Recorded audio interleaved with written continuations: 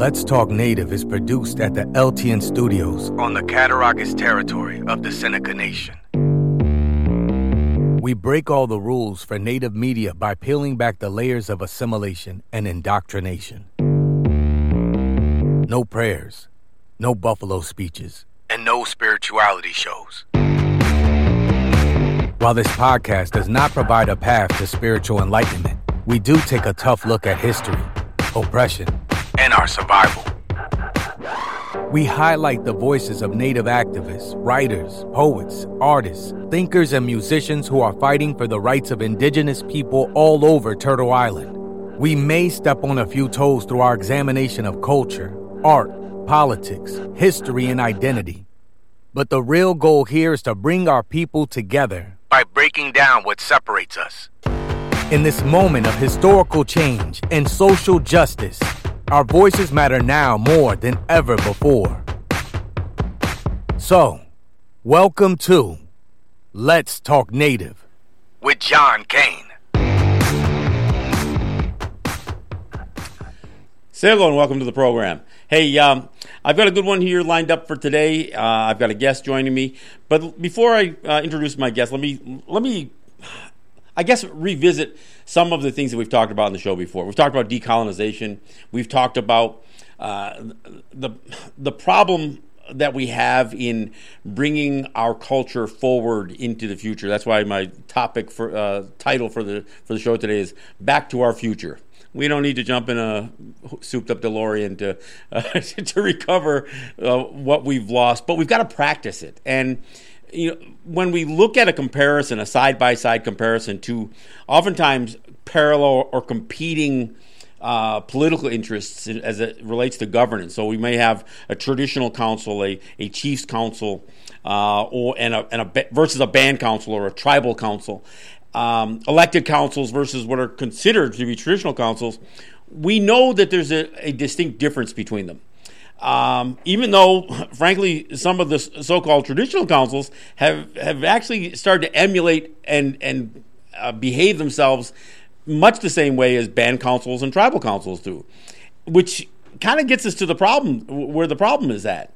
We don't have a whole lot of utilization of our traditional practices, the clan system, how the skill set that we developed for how we reach consensus and how we resolve conflicts and how we even do day-to-day decision making on our communities, within our communities. So that's part of the problem. So we've adopted this idea or this notion of institutionalizing all of our systems. In the way that the United States has, or the way Canada has, or the way Europe has. We look to some sort of institutionalized solution for everything, whether it's parenting issues or child issues, or whether it's crime and justice, as they say, poverty, some of the social justice, some of the mental illnesses, the drug problems we have in our territories. We put police forces together. We build child protective services as an agency within our territories. We do all of these things. And even many of the so-called traditional councils fall into the same thing. Look, every band council, which is how they label the elected councils on the Canadian side, they're all Canadian governments. I mean, they are formed out of the Indian Act of Canada. They are funded. In fact, Canada views these band councils as municipal governments of Canada, part of their system of federalism. On the U.S. side, it's not that different. You had not the Indian Act, but you had the Indian Reorganization Act, the IRA, where many and the vast majority of elected tribal councils operate under the Indian Reorganization Act, which is kind of the municipalization of tribal government. And even many of the governing systems on the U.S. side in Native territories, elected and traditional, that didn't adopt or didn't sign up or enlist in the reorganization under the Indian Reorganization Act, still act the same way. And in fact, what the Indian Reorganization Act did was create a more definitive path for what is a federally recognized tribe. And that definition, as far as the Bureau of Indian Affairs is concerned, is a tribe, band, or nation of Indians subordinate to the laws of the United States. So it's not unlike the Indian Act system on the Canadian side. So we're stuck in this place. Well, let me back that up a little bit. What I will say about the so-called federal recognition process, the vast and overwhelming majority, and I mean like 90% or 95% of all of the so-called tribes that are recognized by the federal government, never necessarily asked for it. They didn't go through a process to where they either agreed to subordination or subjugation to the federal government, where they agreed to be under the jurisdiction of the United States. It just became assumed. And because of our behavior, because of the way our territories allowed themselves to be manipulated by the federal government, we acquiesce into that subordination. Again, I'm not saying everybody. I think there are specific native territories, and there are people within every native territory, U.S. or the Canadian side, either side of that imaginary line, where the people have said, hell no, we're not a part of that. There are people who reject elected councils altogether. There are people who reject band councils. There are people who reject the chiefs' councils that that claim to be traditional governments. Why? Because they aren't following the culture. And speaking as a Mohawk here on Seneca territory, there's no adherence to the Gayenaragoa as a broad-based accepted way of governing, where it's not institutionalized, where it is the people, where it's the clans. It's the clan system. In fact, we've heard over and over again where people talk about the chief system. And the chief system never existed in our culture. It was the clan system. The chief system is when white men showed up and said, take me to your leader. And who are the men in charge? And so this whole idea of male patriarchy and male dominance inched its way into our territory, where Native women who were equal in our communities and had very specific responsibilities that the men didn't have. They each had responsibilities that were different from each other. That all went away. And so much so that in many territories that adopted elected systems, women couldn't even vote in those systems. And that was the case here in Seneca territory. When they adopted a constitution, Seneca women couldn't even vote. So they had already lost their standing within the longhouse system, so much so that nobody thought to even give them a vote when it was time. Why? Because white people didn't do that way. So why should Native people do it? And of course, we also get into this battle between the idea of a certain level of religiosity that creeps into our territory. So now we have this rift between Handsome Lake and Great Law, or Gayuyo and Gayenaragoa, and that just adds to the problem. So it's not a clear path for us to pull something from the past forward, because we got to go back quite a ways. We have been losing some of that knowledge and that, I mean, almost like this muscle, the memory muscle, as they say.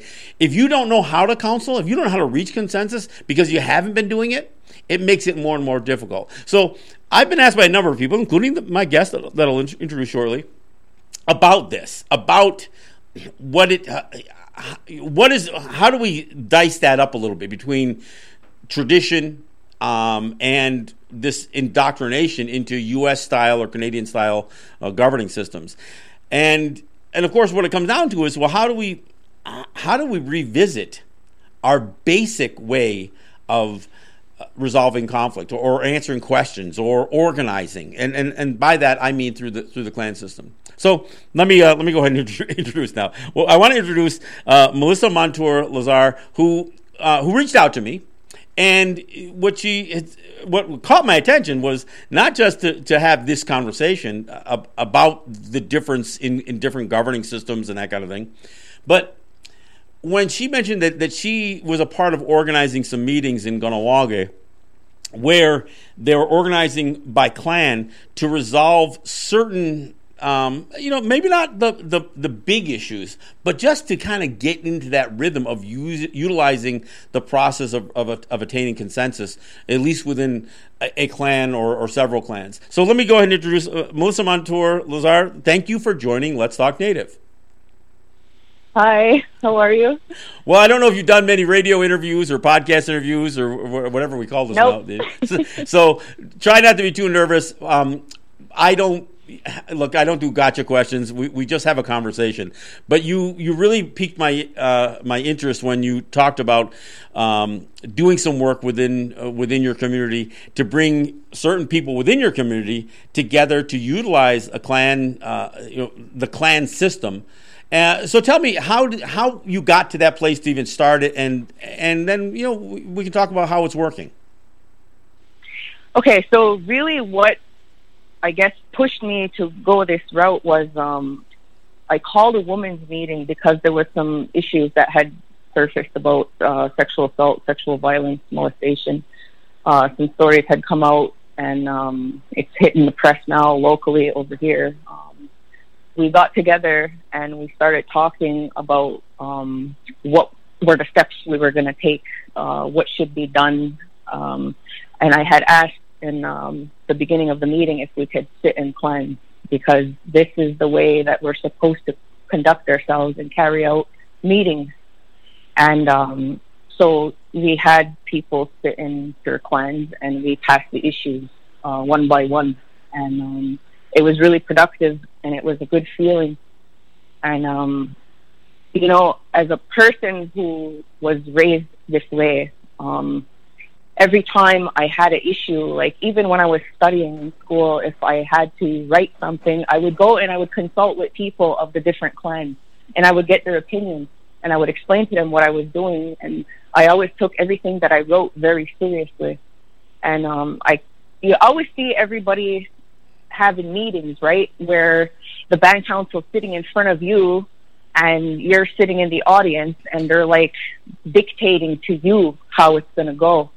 And then we had a shift last year when it came to, I think it was the subject of doing some kind of digging the soil for some testing near the survival school over here. Mm-hmm. And then the Longhouse had a meeting, so we were there.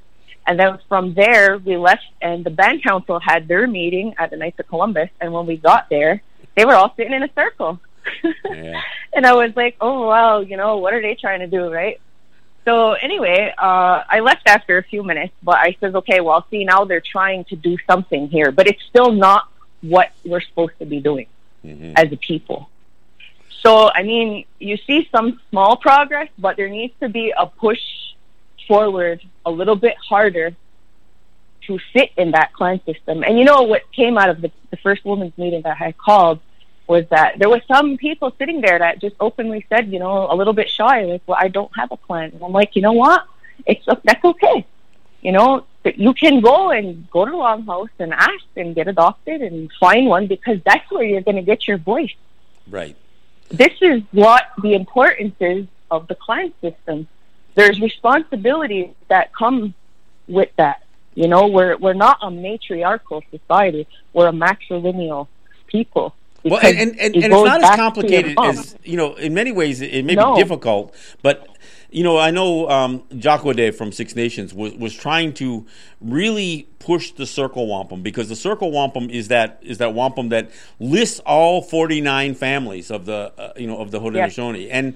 And that's really what the clan system is. I mean, we get confused sometimes because we say bear, wolf, and turtle for Mohawks and for Oneidas, but that's not really the delineation. It is the 49 families of the whole of the entire Confederacy that is what we need to kind of get back to. I'm not saying that we can't get back there, step by step. And I realize that trying to jump off a cliff into what is the unknown for so many people is kind of difficult. But as you mentioned, even whether you're facing a band council or sometimes even Longhouse, Grand Council has been the same thing. It seems like you have this hierarchy in there, and what people miss about the way Grand Council is supposed to work is those decisions are ultimately supposed to have been made in the clans before they ever get formalized in something, like a Grand Council. But instead, you've had men sitting on one side of the longhouse, and then everybody else on the other side, women in particular, who are again almost sitting in a subordinate position, while the men throw stuff back and forth. When those men show up at a Grand Council, they're supposed to have gone there with the decisions that their clans had made. And if they don't agree, then they're supposed to take that back to the clans and say, well, here's what this one said, here's what that one said, can we... And they don't make the decision at Grand Council, but that's not the way it's worked in my entire life. I'm 60 years old, and that's not the way it's worked at all in my lifetime. So we know that we've seen this struggle even amongst those of us who feel strongly about Kayinen'kehá:ka, and frankly, even the ones who feel, who follow Handsome Lake. They aren't... Nobody is looking at legitimate processes, and they aren't like these rigid religious institutions. They are really just kind of a natural flow, in much the same way that we deal with things within our own family. I mean, within our own family, we don't really create hierarchies, and except for where we've got abusive households. The men and the women, have an even voice, and that's the way a healthy family is supposed to work. And even children are not supposed to be looked at as possessions or as subordinates. Yes, they need guidance because they don't have the real world experiences. But in a healthy family, you take into account everybody's right to be heard. And we have families that have lost that, and we have entire communities that have lost that, and nations that have lost that. Right, I agree. And see, that's the thing with us being matrilineal, is we follow the woman's clan that falls through your politics. That's where your voice and your responsibilities come from. The women rear and watch them develop these children. They're the most influential people in their lives, are women. And the reason is so that the male figures look at the women in a respectful manner. It's a reciprocal relationship that our people have. It's love and respect for each other. So that's the most important thing about how our society functions. It's not this paternalistic, patriarchal way of doing things. That's the clash between our cultures right now. The patriarchal system that they came in with a long time ago does not work amongst our people, and their laws do not work amongst our people, because those laws are adversarial laws. Well, and not only do those laws not work, but we never agreed to them. And so when I watch what's going on in Six Nations, for instance, when I hear Doug Ford saying something about rule of law, or that this can't happen or that can't happen, and we hear that on the U.S. side as well. Well, your commitment to rule of law only works if we're all operating under the same law. And since there's nothing in history that demonstrates that we have agreed to that subjugation under your man-made laws, because you seem to defy laws of nature in creating these man-made laws. That's why you had slavery. That's why you have children who were put to work, women who were abused in the workplace and at home. All of the downsides of the societal problems exist most of the time within what is a legal framework, and it's because it's like the words on a paper become more important than the common sense that's supposed to be associated with trying to live a productive and a peaceful life. That's right. And with their laws, this is the problem our people are facing, because their land system is a feudal system, so it's a constant state of war. Right. Where we don't have that concept amongst our people. Well, even the idea of land title and the idea of the contracts associated, it's always about how they can take your land if you don't do this, and or you can lose your land for taxes. You can lose your land because you're right. The whole idea of land ownership is about who's going to take it next, and how it transfers in terms of like a personal property, rather than understanding that, for one thing, the land outlives all of us. We are beholden to it; it's not beholden to us. So that whole system is flawed in the first place. And of course, they create this whole notion through the doctrine of Christian discovery that because we were, we didn't believe the same, things that they believed about religion and Christianity, that we were subhuman, and that we were nothing more than the animals that wandered the earth. So they felt like they could claim title because we were like, we just had a right of occupation, which they didn't even recognize that either. But the whole thing is just twisted around a completely different idea and a view of what land ownership was. I'm really glad that you brought that up because it's important to recognize that our ways is so important, and our people need to keep that strong and alive. You see, our language is getting stronger, and when you talk about religion, in the language they made a word for it, Gorowiyostu. It's been made to sound real, but our people use Gatmigurio, the good mind, right? But when they speak, it's like you got to question what they're saying because that same religion is the same religion they use to dispossess our people from our land. When we talk to people or when we speak in general, Oriweo is proven fact. Oriweo is a fact that if you can't maintain peace, you're going to war. And what we see right now in Six Nations is exactly that. Right.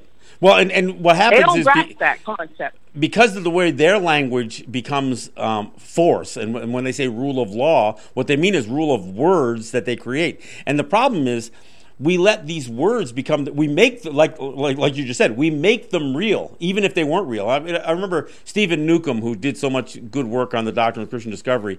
He once wrote an article that asks, were we tribes before Europeans showed up? Because tribes is a derogatory word in the first place, and he said, of course we weren't. That's not the way we would ever have viewed ourselves. So we weren't tribes before they came. The question is, how many of us are utilizing that word? How many of us have made that word real because of not just word utilization, but that we've accepted this idea that we are somehow a primitive or a backwards people, which is really what the word tribe and tribal. If you hear that word used any place else, on the news, any place in the newsprint or anything else, when they say the tribal regions of something, they mean the backwards regions, the primitive regions. If they talk about somebody, behaving in a tribal manner, they mean like animals or so that word is always negative. And yet when we say, look, we don't like that word, they say, well, it doesn't mean anything bad when we use it on you. Well, if it's something negative every place else, how is it not negative when it's us? It doesn't make any sense. Right. So, well, you know what? Our people, they should never forget. You, each and every one of you, are in charge of this land, and every one of us are responsible to maintain the safety of our land. That's what our people need to remember. Well, and every one of us has a right to step up.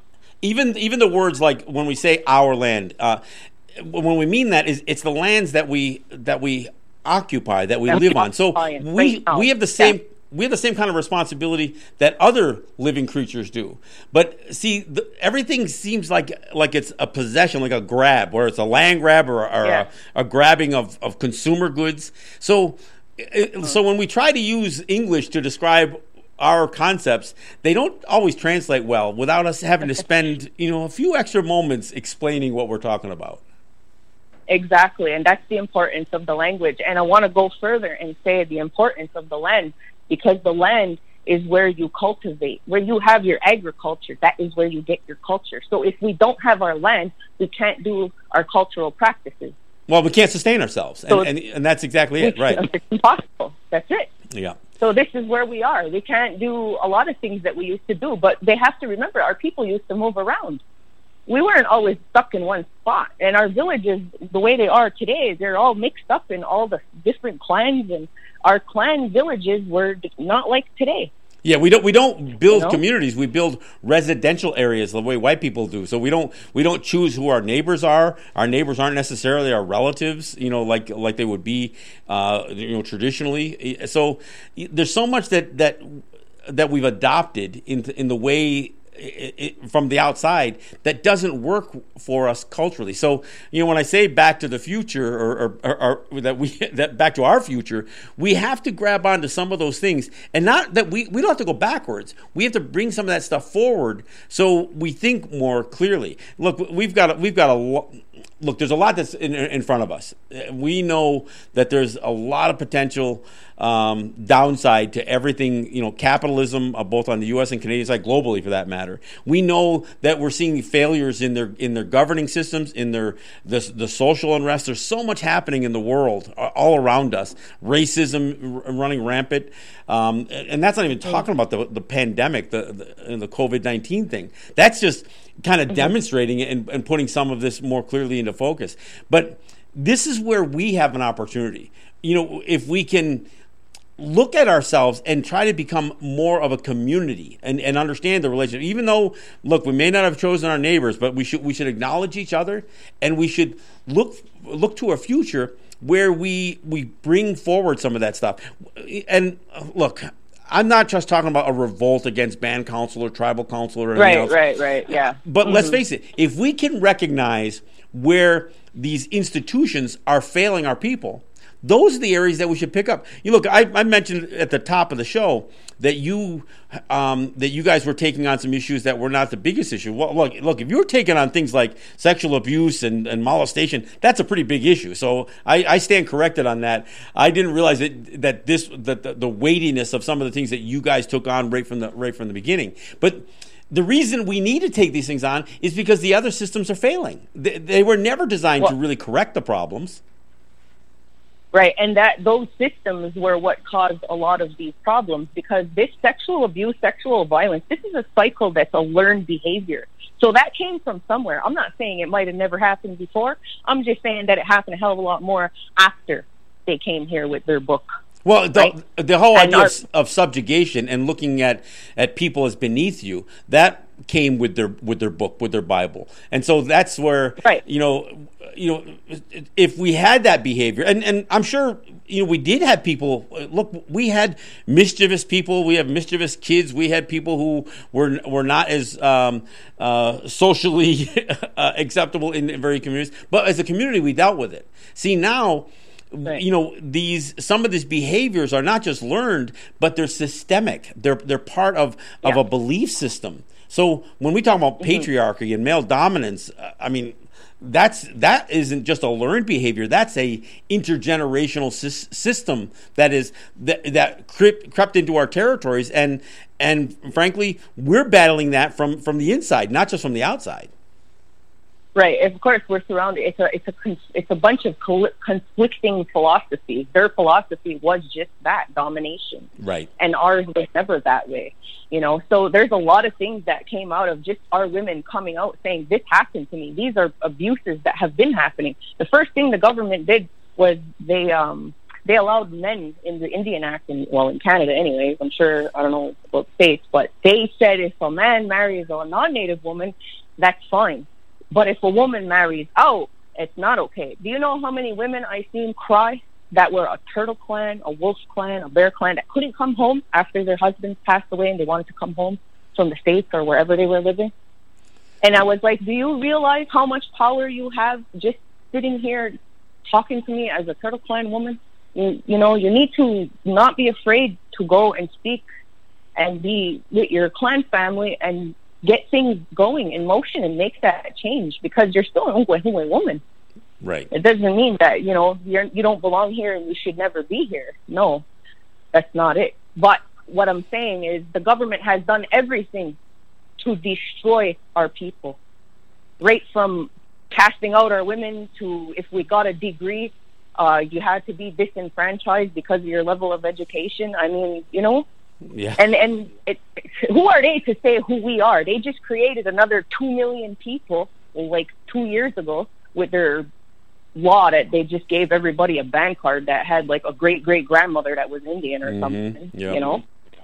So what's that all about? And, it's good for when they go shopping to get tax exemption, right? But we're not even tax exempt. We're not taxable people. That's right. the point. That's a significant difference. The idea that we would accept this notion that we were given an exemption rather than asserting that that we weren't taxable in the first place. That's a big difference, and I'm glad that this is a conversation that we're having, because look, we sometimes look at something and we say, well, the net thing is the same thing, we don't pay taxes. No, how you frame it is a big deal. And it's the same thing with things like land and land title and how we treat personal property has become a big thing within our culture now when it wasn't before. And I'm not saying that we didn't have possessions, but we didn't value somebody's stature in a community by all the things that they could accumulate. We valued somebody on how much they could contribute to a community, so how much they could give, not how much they could accumulate. So that whole thing is different. Mm-hmm. Yeah, that's a whole different concept that a lot of people don't really understand, like outside, right? We understand that inside. We all have a responsibility to each other. And your first order of business is your own house. So if your own house is not in order, you have no business in anybody else's house. Right, and because that's just the way we... And because the way the system has worked with capitalism and the accumulation of goods, if you look in most native territories, on either side of that imaginary line, you're going to see most of the line dividing the haves and the have-nots fall along those who work for tribal government or band councils and those who didn't. It's only been in the last couple of decades that private sector development, where people started building businesses and not just leaving their territories to work on the men working on high steel or women going off to find jobs in the city. We started building economies from within. But that legacy of that band council or tribal council mentality being the ones who get all these government funds and the ones who are impoverished are the ones who reject that. So it looks like that somehow being longhouse is like some sort of vow of poverty because how it looks from the outside, and maybe we get duped into that as well. Yeah. I know it's an unfortunate perception that people have, but it's really, really not like that. Yeah. It's unfortunate. There's people that work within the band administration as employees that have work throughout the community, whatever it might be. But the band counselors are the people that are just elected by, maybe 2 to 7% tops of the community. The Six Nations, they said it was only 4% that vote in band council elections. It's crazy. Right. So, when you look at the number of employees, which is maybe 1,200 over here, and you look at the amount of voters who turn out, it might be a little bit higher because the families go to support, even though they might not be all with the band council. They'll go there to support, But what was I going to say now about that? The workers are always afraid that if the longhouse takes over, they're not going to have a job no more. That's not what anybody means. No, and I know exactly what you're saying. So what you end up having is an appearance of there being more support just because of self-preservation and trying to earn an income. Look, a lot of these people who work for band council, and it's real easy for some to throw everybody under a bus, and I get that, and I realize that that's part of a cycle, a downward, a spiraling cycle that's not good. But at some point, and this gets back to what I was saying a while ago, we have got to recognize that if we want to start really peeling this thing back, we've got to start solving some of the problems that are not being adequately addressed by band councils, by elected councils, by their bureaucracies, their agencies, and their committees, and their court systems, their peacekeepers, all that stuff. We, as people out of our clan systems, should figure out the ways that we can create solutions to some of these problems. And, frankly, you start taking over and more of those responsibilities from the band council, and you don't have to take them out. They'll implode by themselves. And I'm not saying that that's got to be our ultimate goal, but as we can show a different path forward, it can make a big difference on what the future looks like. Absolutely. I totally agree. I've been through, I don't know how many meetings with the Longhouse and the band council, and we were talking about, there's a document called the 8 Points of Jurisdiction, right? And they simply just don't want to hear it. And, it's funny, one of the meetings when we sat down in the cookhouse, we were sitting along one part of the table, and the band council just walked in and they sat right across from us. So to me, it was just like the living version of the Turo Wampum in Ship and Canoe, you know?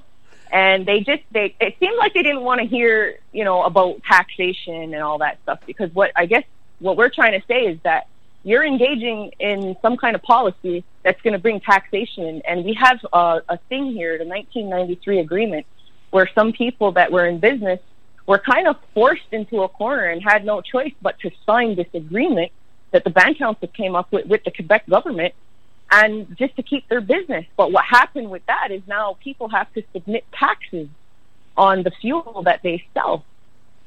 You know? So it's not our people's fault, but at the same time, the Band Council needs to step up and say, you know what? We're just administrators here, administering funds and programs that the government has given us, and stop acting like they're the ultimate authority here.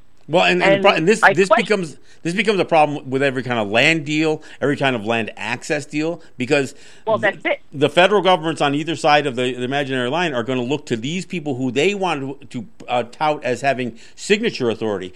I mean, in Oswego, for instance, you had, you know, a bunch of band councilors who took payments for some of these developments that are taking place in the Haldimand Tract. So, you know, you've got people who've taken money or accepted a settlement on a pipeline going through, or a highway going through, and they've been manipulated. I mean, here in Seneca Territory, when they put the thruway through the Seneca Territory, it's like $70,000 came to the Seneca Nation, and you know, and those pitiful guys on council, they were ill-equipped to stand up to this stuff, and they didn't involve the people because they've been propped up as the leadership. So they got $70,000. Right. In the meantime, the Thruway Authority has made billions of dollars off of a toll road that was never supposed to be a long-term toll road. But it just gives you an example that not only do these guys, get propped up, you know, by giving a certain amount of authority to administer funds, but then that they get manipulated as being the signatories on many really, really bad settlements, that the rest of us are left trying to seek proper redress over. Well, that's just it. You know, 2 weeks ago or last week, I seen a lady from Kahnawake post on Facebook that there was an incident. They went shopping in Saint-Remy, Saint-Isidore, like the town's right next to Kahnawake, and they said they weren't taking the bank card anymore. And I said, wow, what a hard face, you know, right in the scenery of Sault Ste. Louis. And our band council did some kind of claim or settlement or whatever, so I posted on Facebook, I want to know what those terms of settlement were. But you know what? They can't probably say all of that, because a settlement means there's a gag order attached to that. So which just lends to its illegitimacy. I mean, that's the whole point, right? Right? Exactly. Yeah. So that's the conflicting part of how we as women are in charge of our territories and our land, and we have no say and no power, and we were not consulted. The traditional people were never consulted. They won't even sit down and talk with our people. They won't come to our house. Well, and you look at any of these band councils, and the majority of them are all men. I mean, the overwhelming majority of them are men, especially the ones who are the most active and the most arrogant and the most wielding of unjust authority. It's always men, and you know, so it just kind of shows you how bad this thing has gone. Yeah, right. Well, see, my mom, she got married in 1981. She wasn't even allowed to have land in her name. That was still the rules over here. She couldn't even have land in her name. Well, so that only changed. Even though, you know, things like, you know, and I hate to use words like enrollment, but even though that has never been on the U.S. side, if it's a matrilineal system, it's just the opposite. That you know, a Seneca person or a Seneca man, if he has a child with a white woman, then that child is not, you know, they have no process for bringing that child in, even if they live on territory. So they become just lumps within the community. So, but even though that's been the case, where men couldn't guarantee their offspring would be Senecas, the same thing that you're saying. If you go back in history, it was very rare. You will never find, some of the old tax maps that list women as the owners of property. And even in Tonawanda, which is supposed to be the more traditional Seneca territory, it was always the men who had those handwritten deeds and that kind of stuff. So you're absolutely right. The whole idea of who had rights, even when it's not as blatant as what the Indian Act has done to strip away Native women's rights, it's the same thing's has taken place here on the U.S. side as well. Well, that's it. It's just a whole bunch of fraud. Yeah. Throughout history, everything you read is like, you got to question what you're seeing, because they'll show you, we have this treaty. We have 3 chiefs that signed, and there's like a little X. What are you talking about? Nobody would ever in their right mind do anything like that. And on top of that, it's not even for the men or any chiefs to be giving away land. Right. So well, the whole process, everything. And it gets worse than that, because I maintain today that if you look at any of the treaties that were ever propped up as legitimate, they were all fraud. The United States never, or Canada, or Great Britain, and none of them. They never entered into treaties that they ever expected to honor. I think they just it was all about lip service. I mean, hell, George Washington. So the Canandaigua Treaty, which was never agreed to by Mohawks and was never actually affirmed by the U.S. Senate, because they weren't even doing any of that stuff at the time. So the Canandaigua Treaty, which is listed as this hallmark or landmark treaty, George Washington has a belt that he has, the Oneidas. He commissions some Oneida wampum maker to make a belt that has the white men being these tall men and Native people being these little tiny guys underneath their power and control. And I've heard Native people, even some of the so-called chiefs or whatever from Onondaga, they will try to promote that George Washington belt as the wampum belt associated with the Canandaigua Treaty, and they completely contradict each other just from a visualization standpoint, and they can't acknowledge the fact that not only is the Washington belt fraud, but frankly, much of the language in the Canandaigua Treaty is fraud as well. Right. Yeah, and that's like pretty. It happens a lot when you read through a lot of the treaties and a lot of historical documents. There's a lot of conflicting information, and I think when they explained to our people what these documents were or what this meant, I really don't think that they were honest in what they were explaining to our people. Because had they been honest, our people would have never ever agreed to that. Because this is what the effects are right now. What we're seeing, we don't even know how to function as a people anymore. Well, and again, when you talk about the fraud committed in these documents that our people never would accept, I think about the absurdity of a 99-year lease. Because nobody lives that long. Or at least not long enough to be a responsible adult. I mean, for one, to have entered into that as an adult, and then to be a functioning adult at the end of that 99 years. So you're trying to sell out somebody else's birthright, and that's not the worst of it. In much of the lands that were taken, like from the Haldimand Tract and so many other native territories, but the Haldimand Tract has been in the news lately, those were 999-year leases. I mean, how could there possibly be a legal lease that is essentially 1,000 years? The nations don't exist, for 1,000 years, from Europe and the cradles of civilization. Most of those empires crumble within a couple of hundred years at best. We have a better track record for maintaining, some continuity than any of the European empires ever did. But the idea that we would be duped into a 999-year lease, and immediately those leases would go into default, and we would be in no position to enter into any recourse for evicting people off of our lands. Most of the lands that were taken from us were taken because we stoop, again, our own ignorance, because not understanding the real concepts. We entered into leases where we were supposed to be able to retain the title to that land. And once white people moved in, they said, well, they're there already. We'll work out a settlement, and we'll redefine where your territorial boundaries are. And so it was all based on people who committed outright fraud with the intent to commit fraud. And that's why I say treaties, leases, they were all, they were all acts of fraud that never had any integrity behind them, as far as those people who convinced us to enter into those agreements. Right. Well, here's the irony. It wasn't even their land to give us anyways. It was already existing here where we were occupying and using those lands. So how could you take something from somebody that's not even yours in the first place?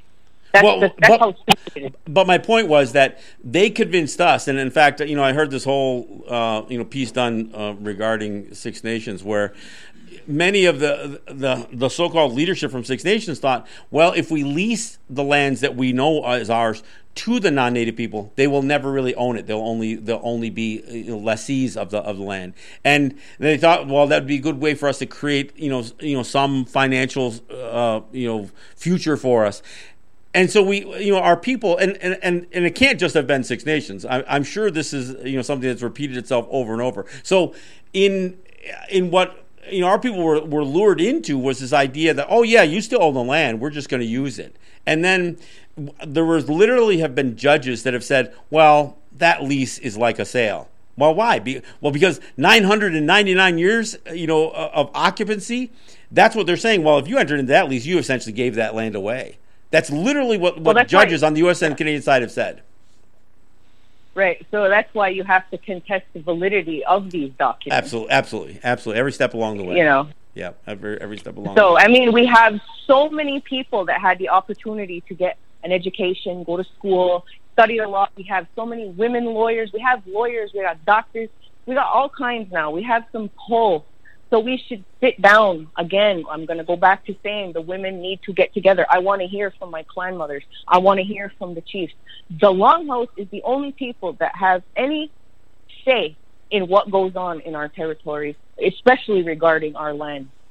Well, it's the only system that has validity. And that's the whole point. If you're going to use the tools of the oppressor to fight your oppressor, then that's one of these classic metaphors that have been spouted off by people throughout human history. You cannot keep utilizing the flawed tools of oppression to fight oppression. You've got to use something that is legitimate, and we got to make sure that we and that's why I was glad to hear you reach out to me and talk about what you guys are doing there with putting the clan systems back into use. And I'm not saying they've never been used, but they have been used. Yeah. A lot of times the clan systems have been used only for longhouse functions, not in the true governance sense. And I know Kahnawake is a little bit of an exception to that, because it's one of the few places that the longhouse, even when it was run underground by Christian forces, it continued to exist and it continued to function. The biggest question is, how do we get more people in our communities, and especially the younger generation, the ones who haven't been indoctrinated in the same way? Because look, church, military, all those things that have been such a big part of our histories on our territories, those oppressive residential schools, those things were all designed to break us, and to break us in a way that we would never be able to recover. So now we have the opportunity with your generation, younger generations of people to say, look, even though my parents and my grandparents didn't resist everything, they gave me a path forward, and I'm going to utilize that path forward, so we can make the changes that we need to. That's right. And earlier you mentioned with this pandemic and the COVID-19, everybody's locked in the house. Nobody can go to meetings and congregate, and all these rules they got going on. These are all federal rules that trickle down to the province, to the municipality, to the band council. Right now is a great time for some real reflection about everything that's going on. In our teachings, they talk about a personal condolence, where you clear your ears, your eyes, your throat, As for your personal self and then your family, you work on that, then it like ripples out toward the community. And I think people should take this opportunity while they're home with their families to relearn and maybe take this opportunity to learn the things you never got. If you never went to the Longhouse, you know what? We have our clan mother and Uncle Dustin, Louise McDonald. She's been hosting Tea with Mama Bear on the internet, and she had a panel of men 2 weeks ago, and she had a panel of women last week, and they're really, really informative. And last week, I had asked her, I said, could you please tell me what the punishment was for somebody who raped or molested somebody? And she said it. She said the person was taken in a canoe into the middle of the river. They were thrown out. They had to swim to shore, and they had to run a gauntlet. There was 40 men, 20 on each side, each one with a red whip. And this wasn't just done out of nowhere. This is done with words in ceremony, and it's, you know, that's the punishment. So you have to do this 3 times over and over, and you can't whip them above the waist. It's below the waist. So what she said after that, when she explained it to me, and I guess like she caught herself and said, oh my God, imagine if we did that. Imagine if we actually did that. Yes, we might have some human rights complaints and all that stuff, but you know what? It's a cultural practice, so it's allowed. Right. But she said, I bet you those numbers would go to 0. Because who actually wants to go through that? I don't. Well, it's a humiliation. It's not only the physical stuff. It's what it has done, you know, to you in the eyes of an entire community. But see, that's why I say we have to bring back, and I don't care if anybody thinks it's barbaric or anything. The hell with all that stuff. There's nothing more barbaric than watching a cop, you know, kill somebody with their knee on their neck. I mean, so don't tell me about barbarism. So I think we do need to come up with, and look, we live in a different time now. We have better opportunities to communicate. And I'm not saying that we have to abandon something. I'm saying we have more tools in front of us now. As you said, we are more educated. And I don't mean educated like white people. I just mean we are more worldly. We understand what has happened in the history of the world, even though a lot of that history is that is promoted out there is bullshit. We understand more of that history. We understand, again, how manipulated we have been. We understand what genocide is. And, you know, so when we talk about, you know, whether we have doctors or lawyers, we have to have doctors that are prepared to understand some of our remedies and our ways of healing, both physical and mental. And as far as lawyers, we have to have people that not are just going to be skilled in Canadian or U.S. law and not even international law. They should understand that we had, as a foundation, we had principles that we have to honor. And, you know, so the idea of even selling land in the way it's done, and the way we've behaved in terms of what leadership and representation means, we have to be very, very clear that that we have. And I almost hate to use the word law, but we have a custom and a tradition that will not allow us to be subordinate to some of these other things that are expected of us. That's right. So that's why I think it's important for everybody at this time to really reflect and observe what's going on around you, what you're hearing, what you're seeing. And, you know, I think everybody needs to take a minute to think about the approach in which we take to handle our affairs, whether it be the Longhouse, whether it be the Band Council, the government. The government has to stop trying to put a pan-Indian solution to everything and only making one door to walk through because it's easier for them. That's the lazy way out. They're not even trying to understand that all our people here are different. We're not the same as out west with the Cree or the Algonquin or the east with the Mi'kmaq. We don't function the same, but they try to make the blanket solution to that pan-Indian problem with the pan-Indian solution, and that has to stop. So the government needs to stop being lazy and really try harder to sit with our people and listen. Listen, not dictate to us how we're supposed to do things. Well, so and to take that thought a little farther, I mean, you know, I look at how the legal system in the United States works, and it works on this idea of establishing precedent. So what they do is they say, well, if we got a court case that went against Native people in Yankton Sioux, then we can apply that legal opinion against the Haudenosaunee. And no, we're completely different people, and the conditions associated with we're not even agreeing with the ruling that happened out in Lakota territory. But if you're going to say that because you had a ruling out there that you can, then that would be to suggest that every one of the claims that we make on whether it's a treaty or whatever else, that we all should be able to use everybody else's protections, and they know that they wouldn't go that. Hell, I remember here's a classic example. And again, I'm not a big fan of Canandaigua Treaty, but it's one of those ones that always gets used, right? In Akwesasne, the casino run by the St. Regis tribe got cited for OSHA violations, and they, which is some sort of federal workplace regulations, and they tried to claim that OSHA did not apply to them because of the Canandaigua Treaty. And you know what the judge told the St. Regis tribe?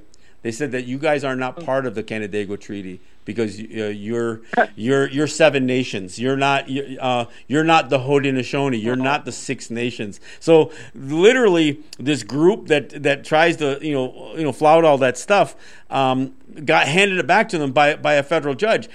And I'm not even saying. There's parts of me that agree with it, and then there's other parts of me that say, "Wow, look at how they turned the tables on us." It's like you spend hundreds of years trying to turn a people into something else, and then you say, "Well, you can't claim to be those people. You're not those people that you once were." That's this gross manipulation of our people that we've experienced. Right, that happens on both sides of the line, sure. Right? The imaginary line. Yeah. So what's happening here is this is called a bureaucratic democracy. They've bastardized our version of what so-called democracy is supposed to be. And they always do this with jurisprudence. And it really ticks me off because that's the line of work that I'm in, and somebody studying the law, it's really frustrating to have to try to explain this to somebody. And a lawyer especially will say, well, you're under the Indian Act and you have band councils, so that's why they probably said in that ruling that you're not the Haudenosaunee, you are a tribal council because you are a BIA enacted entity, which falls under federal jurisdiction. So that's how they would justify themselves in saying that. But it's still wrong. It's still wrong. But they do that over here all the time. And the teacher I had before, I asked him, I said, why is it like that? How come they don't recognize the Haudenosaunee people? He said, because they can't control you. They do not recognize anything outside of the Indian Act because they cannot control it. And that is why they have the Indian Act. It's not because, the Queen's just being so nice, she's just giving us our own money from our own resources. No, it has to do with control. That domination and control, it's still there. Melissa, I got to tell you, for somebody who doesn't do this all the time, you've been great great on this program. I appreciate you joining me. I'd love to have you come back. This is for those listening here. We've never even had a conversation, so this is our first conversation. We did it right on the air. So I think there's a lot that you and I could talk about, and I'd love to have you come back and join me again if you're willing. I hope you thought it was a good experience, and look, I hope a lot of people check it out. Yeah, me too. It was great talking to you. Thank you for having me. And I just want to let everybody know I love you all. Gonorunkwa. All right. Have a good night. All right. Thank you very much. Jake, how much time we got left? Take care. All right. Well, I think we timed it just about right. Again, that was Melissa from Kahnawake, and look, this was a great conversation. Hopefully, if you've checked this show out, please share it. Let some other people hear this conversation. I think this is what we need more of. I want to thank you for listening to the program. We went straight through for a full hour. Didn't even take a break at the halfway point like we usually do. So enjoy the program. Share it. Check it out. Perhaps a time or two. So you can take this thing forward. Great conversation. Again, thank you to my guest, and thank you for listening. We'll pick up all of the other stuff on our Tuesday show. So again, thank you for listening. Yahweh.